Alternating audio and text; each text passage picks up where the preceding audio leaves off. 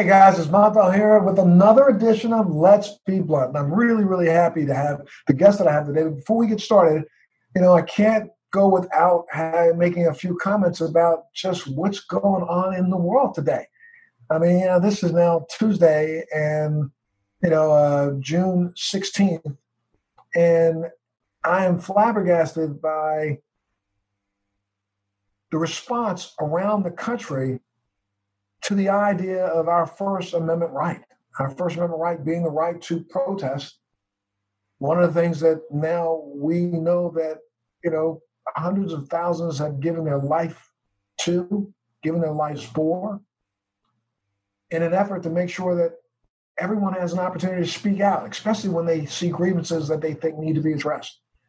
And I have been completely flabbergasted by, in some cases, what we're seeing now across the country where armed militias are coming out against protesters as if they are now some adjunct police force that has the right to quell what they think is an uprising. I'm going to do several podcasts this week, and hopefully we'll address that in one of those. But I think we need to all stop for a second and remember it took us all now 400 years to get to where we are. It's going to take us all to get to the next year. And if we continue to just denigrate what we call this great experiment into the chasm that we are denigrating it into, it may be too hard for us to pull ourselves back out of this. I don't want to belabor this as much as I want to be able to just talk and engage with our guests that we have today, who are two very, very, very special people that are joining me to talk about Success Centers, a community-based organization that was founded 35 years ago by the Supreme Court judges in San Francisco to provide education and employment opportunities to youth in juvenile detention centers. The program has recently expanded to include equity for industry training and workshops for those who are interested in the cannabis industry.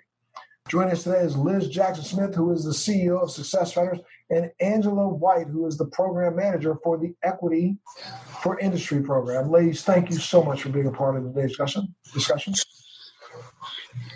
Thank you for having us. Yes, indeed. Thank you. Absolutely. Liz, let me start with you. Now, you started this program. The program was started by Supreme Court in San Francisco 35 years ago. And let's talk about how the whole program began. Yes, this is a result of ensuring that young people, we found that 80% of the young people that we came encounter with had committed crimes of an economic nature. And we always believed if they had different resources, they could be captains of industry. And we still believe that today. They are oftentimes lack the necessary education that they need. School in the traditional sense just hadn't worked for our clients. And therefore getting into lucrative jobs that could help them to provide income for their families aren't available to them because they lack the education and the connections, if you will. And we really have worked hard to create alternative ways and means of educating folks. If you're out there hustling out on the streets, you have a particular skill, if no more than being resilient to figure out how to navigate that system. We believe with different resources they could. And we've demonstrated that over the years and have enabled folks to regain their high school diplomas, go on to college, and we have several training programs that we've developed and allow them to get into lucrative jobs and lucrative positions. This whole notion about the Equity for Industry program came from these same young people.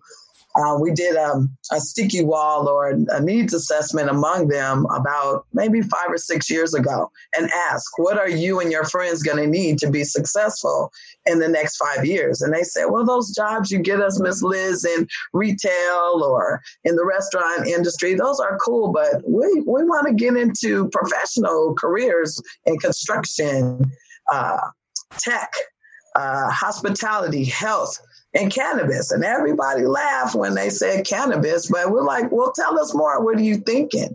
And they knew, they had the idea back then that this thing had already been legalized in California medicinally, that would also be legalized for recreational use. So we have taken all their ideas, and it's enabled our organization to grow at least eightfold in the past 5 or 6 years. So, let me not want to cut you off, but it's really very interesting. It was about 31 years ago. I was actually speaking at a Fleet Week event in the Bay Area, and actually visited 2 of the juvenile detention centers, and happened to visit one of the juvenile detention centers, I think, when your program had just walked out the door. You had just had a seminar in one of those programs. And so I know the good work that you guys have been doing. And let's talk a little bit about how you outreach to the kids. How do you outreach to your clients? Well, we've expanded. So it's, we started off just working with young people who were transitioning back into community from the detention facilities. But now we serve anyone from the age of about 16 into 90, 99. Ms. Angela, she'll talk about one of her clients that's 76 years old that was part of our entrepreneurship training program. So anybody who wants to get up and work or find a new career for themselves, we're there and available to work. So we've expanded that catchment over the years. But the way we do our outreach through various means, word of mouth is the best. So people say, if they help me, they can help you. But we outreach through social media. We're out on the ground. We do community events. We have job fairs. We work with the systems. We work directly with the departments, the juvenile probation department, human services department, the school districts, the community colleges, the local universities. So we have a vast outreach mechanism and system for informing people, the transition homes and group homes. So informing people about our programs and services. But I still think that the best mechanism are those individuals who have successfully come through our programs and receive our services. And now, I guess the organization reached out to you. How did you find out, and how did you get involved in starting the equity program that's now a part of this initiative? Well, I had been speaking with Liz, trying to develop a curriculum for cannabis, and we spoke on the phone for about a year. I was working at another company, and she called me out of the blue one day, and she says, "I need your help." And I said, "Well, okay." She says, "No, I need you to come to work for me." And I said, "Well, when do you want me to come?" And she said, "Yesterday." So I quit my job, and 2 days later, I was at Success Centers and began working towards developing this program. So we started out with cannabis industry job shops, which were what we call here our employer spotlights. And we put a different take on it because the industry was so new at that point that we wanted people to understand the nuances of the industry, that this was not about coming to work high and those kind of things. So we had to get people trained. And so I started this, giving them training, job readiness training, and also connecting them with employers. This program has really grown in the sense that equity applicants who go through the verification process here in San Francisco for the business end of it, to start businesses, have to qualify for 3 of 6 criteria, and being affected by the war on drugs was one of them. And so a lot of people who were affected by the war on drugs didn't go to college and don't have the education and don't know the business acumen. So we've created the Equity for Industry Workshop program here, where we bring in industry professionals to do what's like a TED Talk, and they will go over the different business acumens that folks are going to need to survive this industry. And so this is basically what we've done. And There's no other nonprofit like Success Centers in the state of California. We have people that are attending our workshops from as far as Sacramento, all the way from Los Angeles, and also out of state, because as this industry moves into other states, people want to know how to get their businesses up and running in the different nuances of the industry. When you talk about equity for the industry, now most states have now incorporated in their legalization or their laws for medical cannabis distribution, they have now added in an equity component. Are you under some sort of state or city or local municipality governance to develop this program, or is this something that you developed to make sure that the local municipalities had a plan to make sure that people of color and diversity was a part of this industry? I'm chuckling, but I'm going to let Liz answer that question. So we have been part of task force and advocating to be sure that equity is included in this space. Because we know, again, from the war on drugs, that so many of our constituents have done time, have gone to jail because they were selling marijuana. And now it's not fair for, other people to be able to come into this space and get rich, where our folks have been persecuted. So we have advocated for it. There have been task forces to make sure that equity is involved. However, it's very difficult to support. They didn't think about how do you support people to be successful in this space. And these are the types of programs and services that we are putting together to make sure that our folks can thrive. As Angela pointed out, they lack necessary education. The business acumen is not that of a legal, legitimate space. And so we want to make sure that they understand the language, that they understand how to navigate the municipality to be able to get a business license, to be able to be verified, to understand what non-disclosure agreements are about. It's a whole machination of things that our folks have been left out or pushed out and just don't understand that we have taken on the responsibility to make sure that they get in and sustain their rightful place. Let me just jump in for just a second. But, we've noticed that, there's a lot of ink that suggests that equity is the appropriate way to develop out this system of distribution of cannabis around the country. Yet the ink, even though it's dry in some places, still seems like it's wet, because a lot of companies, a lot of people who are investors aren't investing in minority-owned cannabis businesses. They are literally ignoring minority cannabis businesses. You have to kind of really, really, really, grab the bull by the horns in some areas of this country to even see if you can peek inside the door when a meeting's taking place. So how effective have some of this program? And I'm not saying this in a way to cast aspersions, but you're trying to train. Are you seeing any pushback, or are you seeing the community at large accepting of the fact that they need to employ people of different races and backgrounds? Well, again, it's something that throughout any industry that we've been continuing to push forward on. So yes, it sounds really nice, but again, nobody is helping to shepherd people through the process. And so we're making sure that we stay laser focused. We're holding the systems accountable to it. They have to check back in. So part of what we're doing as well is not only helping job seekers get into the space, not only helping folks who want to start businesses learn what it takes, but also making sure that those equity incubators have a space. They don't even know where to go to find people who are interested. So we create the space for that and to help as a if you will, to make those marriages happen.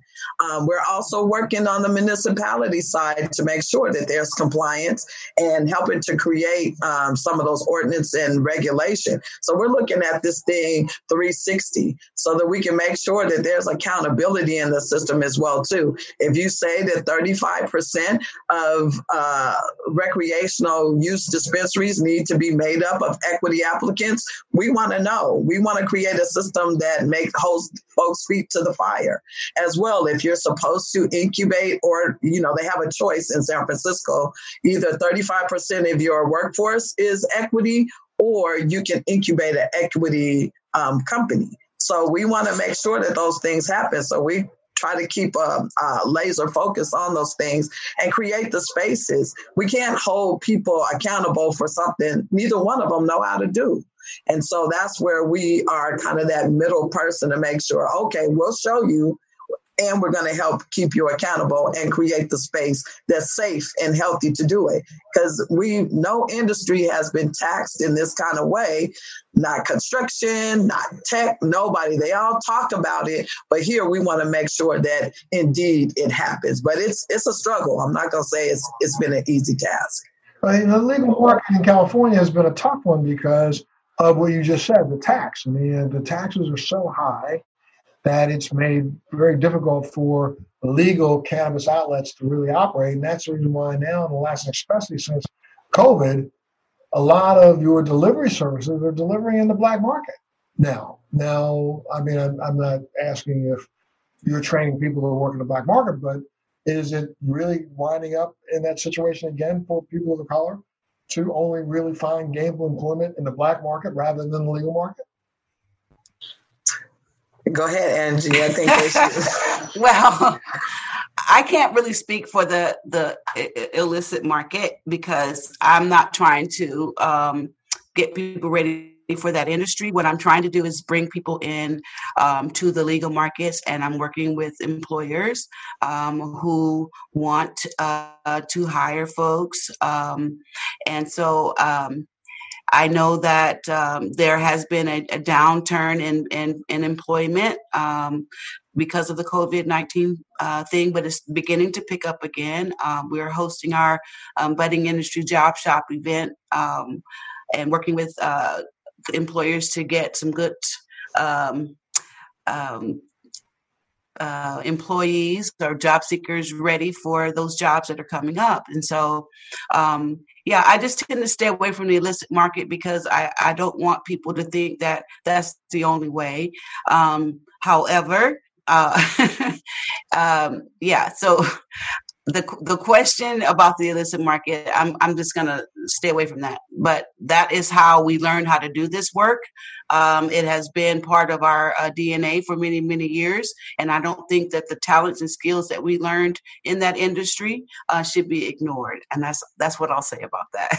But I guess maybe part of the collecting the knowledge from the illicit market should help to drive the legitimate market into making changes that could, I think the only way that cannabis is going to work across this country is when we finally can bring an end to the illicit market. We have to. But that will never happen when municipalities think that that's their only source of revenue is through the cannabis world. So they drive the taxes up so high that it's too daunting for entrepreneurs to even get into the marketplace. So maybe do you think that the municipalities are starting to understand that there's going to have to be some give and take when it comes to setting such a high bar for taxes in the legal market? Stay with us. We'll be right back. Do you want to know how to become a social media influencer, how to grow an online business, how to make money from your laptop and build a profitable online company? Well, I'm going to show you how in my podcast, Living the Red Life. I built $1 million company at the age of 25, a $10 million company at the age of 30, and now I'm the A-list celebrity marketer that speaks around the world on how to transform businesses and make them profitable using Facebook ads, marketing, social media. My name's Rudy Moore, and I'm super pumped to bring you my podcast, Living the Red Life. I know this is going to become your new favorite podcast, and I'm going to show you how to grow a profitable online company step by step every single week. I'm certainly hoping so. What I will say is our program here at Success Centers is run totally off of private dollars. We have not been funded by the city. And so if that says something with the high tax rate that has been going on in this community, the cannabis program, or the Equity for Industry program, I should say, here at Success Centers is basically been funded by private donors. And private donors in the cannabis industry. Yes, and others, because they believe in the work that we're doing. Yes.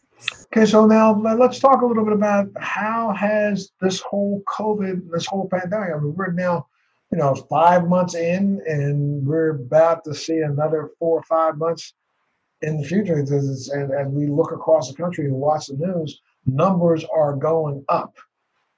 But at the same time, cannabis usage seems to be, and no one can really, there's not been the statistical analysis of it across the country, but I'm saying, listening to and talking to some of the people who I know who are providers, I'm coming to you from Florida, and people are trying to say to me down here that it seems that cannabis use is finally starting to go and a little bit higher than alcohol use. People are sequestered at home, rather than after the fourth week of running back and forth to the liquor store, people decided to have cannabis delivered in instead of running to the liquor store, and people are starting to recognize the deleterious effects of drinking every day. So now people are reaching out for more. Cannabis may be the one industry that literally continues to survive while the rest of the nation is flailing. So how are you, is there a difference right now in how you're training people or how you're approaching your students and talking to them about what their goals should be over the next 3 or 4 or 5 months? I just have one comment and then I'll hand it over to Angela because she's boots on the ground. But here in California, the cannabis industry was seen as an essential service because it also has that medicinal quality to it as well, too. And so I think that has really helped the industry to see that spike in. And we always know that alcohol sales did go up during times of recession or challenge. People are self-medicating or medicating themselves to cope. And it had been alcohol, but it seems as though cannabis is now the new choice now that we've seen the changes in the laws and legislation. So, but Angela is, again, boots on the ground and can tell you about the jobs and what her companies are experiencing. Angela, are you seeing, a bigger outreach or more and more people coming to the industry? Is the industry starting to rehire now? I know a lot of storefronts have been closing, but the delivery services have been taking off, correct? Yes, the storefronts are still open for business. They're practicing social distancing. They've worked on their standard operating procedures for the COVID-19. They're wearing masks and gloves and using the hand sanitizers and lining people up with the 6-foot distance and things of that nature. One of the clients that we have here at Success Centers, Reese Benton from Posh Green Collective, is opening up for business of her dispensary today, and she has struggled along in trying to get her business up and running. I'm so excited to be announcing that. We're just a great supportive system, and wherever we can help in the industry, that's what we're doing. Yeah. Ladies, let me take a little break. Got to pay some bills. Let me take a little break, and we'll be back right after this. I am so happy today to be joined by two really exceptional guests. Ms. Liz Jackson-Smith, who is the CEO of Success Centers, and Angela White, who is the program director for the Equity for the Industry program at the Success Centers. So now the two of you, do you work out of the same office? So just a little correction because my husband will be so upset. It's Simpson Montel. I'm sorry. Oh, I'm sorry. I said Sampson. I'm so sorry. I'm so sorry. It's Lynn Jackson Simpson. Thank you. So Success Centers has 4 locations around the Bay Area. We have 2 locations in San Francisco where we have our career center. That's where Miss Angela's office is. We also have a training center. And then we also have a satellite office in South San Francisco and one in Oakland. So we've been talking about the equity program, but talk a little bit about some of the other programs that Success Center offers. Yes, thank you so much. So we lead one of the career access points or one-stop centers as part of the America's Job Shop in San Francisco. This very transactional, helps people obtain jobs in all kinds of industries, but our main focus is health, hospitality, construction, tech, cannabis, and the arts. We also have a training center where we provide construction training. We show people, introduce them to the basic trades by building tiny houses. So those tiny houses help to teach electrical, plumbing, drywall painting, those types of things, and they're really cute. We also do tech training, largely young people who have been struggling trying to get into the tech industry, many of whom have helped us to learn how to get and quickly move into the virtual space. Then they go out to infiltrate the tech industry. We also have a school that is run in partnership with John Muir Charter School, so we can give out high school diplomas and GEDs and get folks into college. And then in the South San Francisco site and Oakland site, we also have little ancillary satellites to help get people into our training programs and to find jobs. Let me ask you a question, Angela. In California, every state is different when it comes to their equity programs. Some of them are legislated, some of them are just suggestions. In San Francisco, is this a countywide initiative, or can you talk a little bit about your state law? Does the state law require equity in being involved or equity involvement in the cannabis industry? So each city and county is different in the state of California, whether or not they're going to have an equity program. One of the things that I wish would have been thought about was before they started allowing companies to come into this industry, equity should have been the first thought. And so people are coming up with after the fact programs that may or may not work. Are these legislative programs or just programs that people are coming up with themselves? I believe that each city and county is responsible for writing their own equity program. Oakland seems to have the one that's working, I think, the best at this point because they have funding for equity, where equity applicants. The city here in San Francisco does not have a program where they're actually funding equity as of yet. And so I'm saying to folks across the country, as you begin to open up the adult use or the legal cannabis market, to put in place equity business models for equity for folks from the equity community to be able to be a part of this and fund it because it's very much needed. And so, I mean, right now, what would your program's been in place for now how many years? We've been up and running for about 2.5 years. And what would you consider your success rate to date? As far as job seekers and getting them in jobs, I think we have a very good success rate. We are still working for equity applicants and those going through the process. Some of them are at various stages. We've had a few folks come through who have now their business up and running, like Sean Richards over at Burners on Haight. We have Reese Benton, who has been our client also. She's got herself up and running. And so it's not very many that have actually gone through the complete pipeline because there's a bottleneck, so to speak. at City at the Office of Cannabis, and so a lot of people are still waiting for that opportunity. And so one thing I would say, if we have room for better incubators who are really interested in standing with the equity community.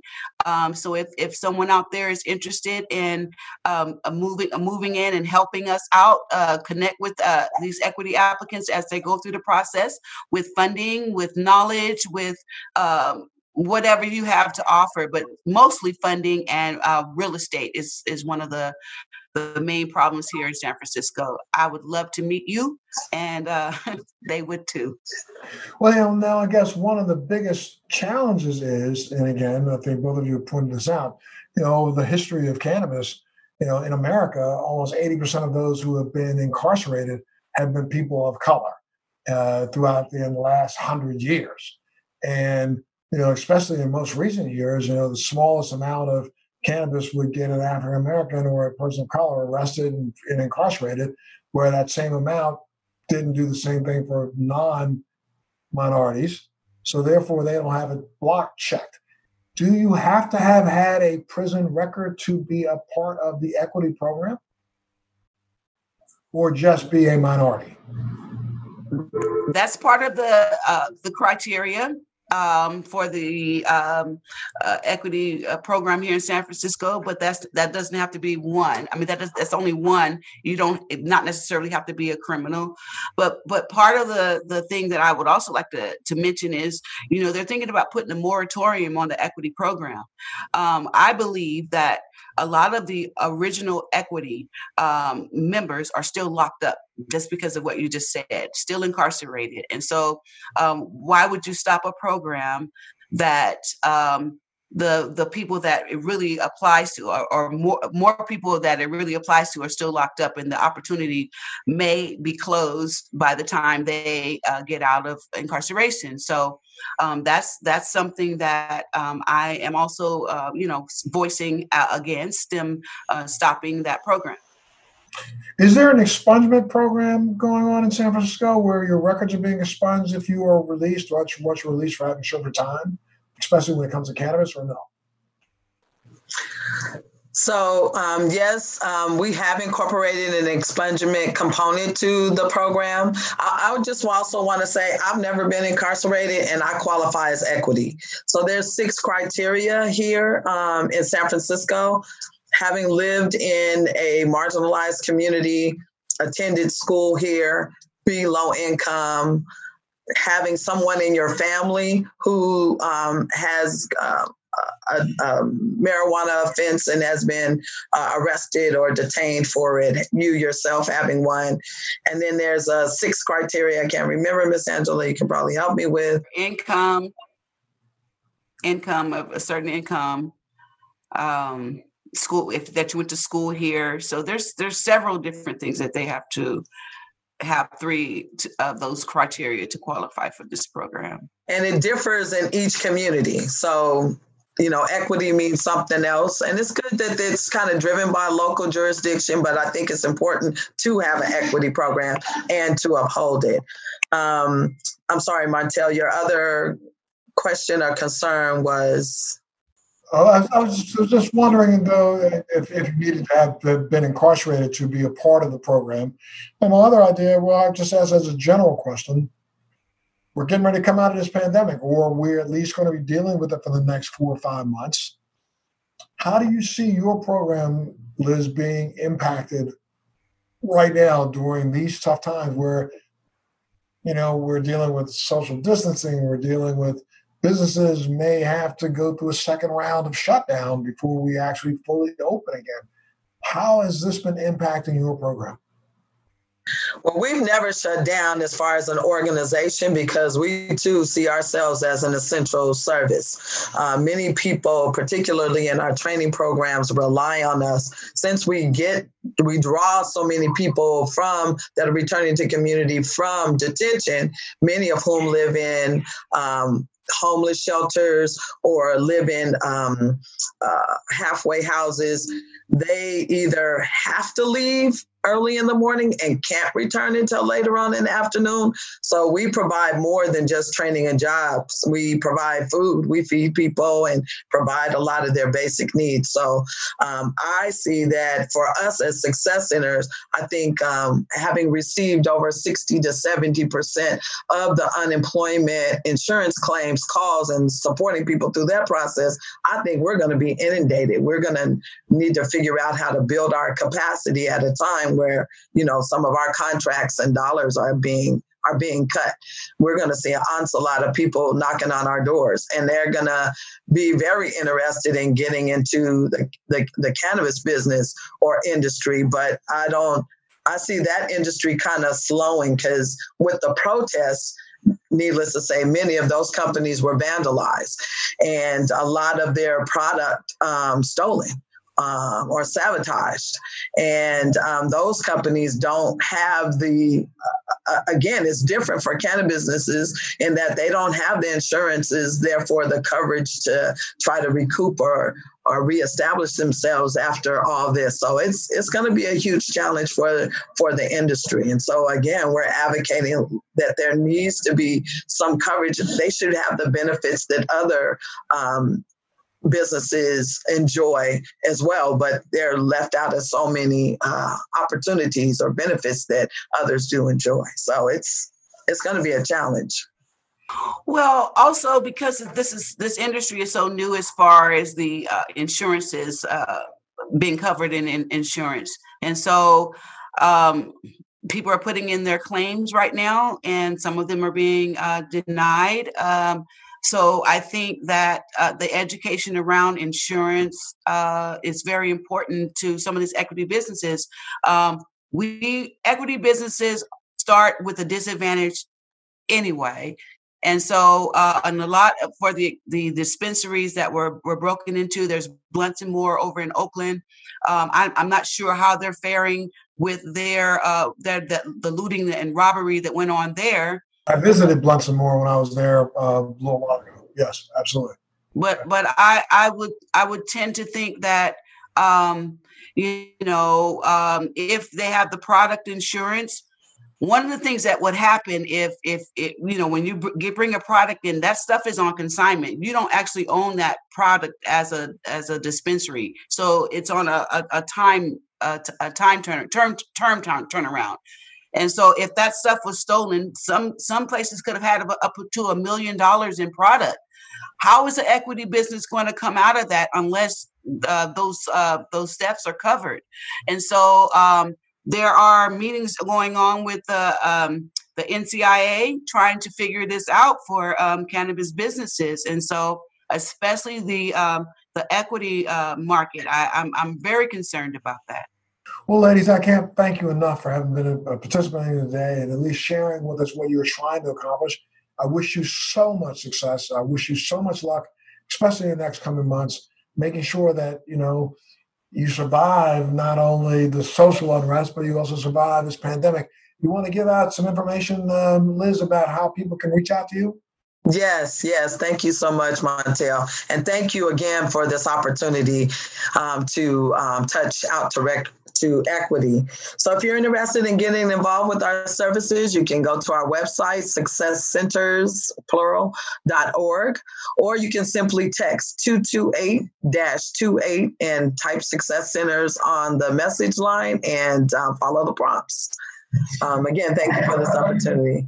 Yes, ma'am. Thank you. Angela, how about you? If the people want to get directly involved in the equity program, what do they do? How do they go? Just go through Success Centers? She froze. So Angela's direct email address is awhite@successcenters.org, or you can reach her at 415-549-7000. Thank you so much again for being here, ladies. I can't thank you enough. And for all of you out there, I can't thank you enough for participating in today. Let's Be Blunt with Montel. You've got some really good information. I want to make sure we continue to bring that information to you as often as possible. Take care.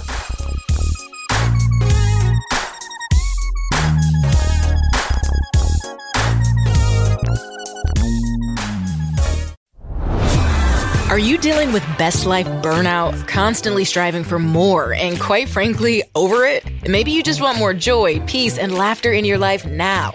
Well, then let's go. Welcome to your new favorite podcast, Hot Happy Mess, hosted by me, your girl, Zuri Hall. We are celebrating our magic in the middle of life's messes. Don't miss new episodes every Wednesday. Listen to the Hot Happy Mess podcast on the iHeartRadio app, on Apple Podcasts, or wherever you get your podcasts. Thanks for listening to today's show. To check out more great cannabis podcasts, go to podconnects.com. Here's a preview of one of our other shows. I'm Larry Mishkin, and I'd like to invite you to join Rob Hunt and me on our weekly podcast, The Deadhead Cannabis Show. Each week, we explore the latest cannabis and jam band news and reminisce with other Deadheads and jam band lovers about the great musical acts that we've seen and heard. Check out a new episode every Monday.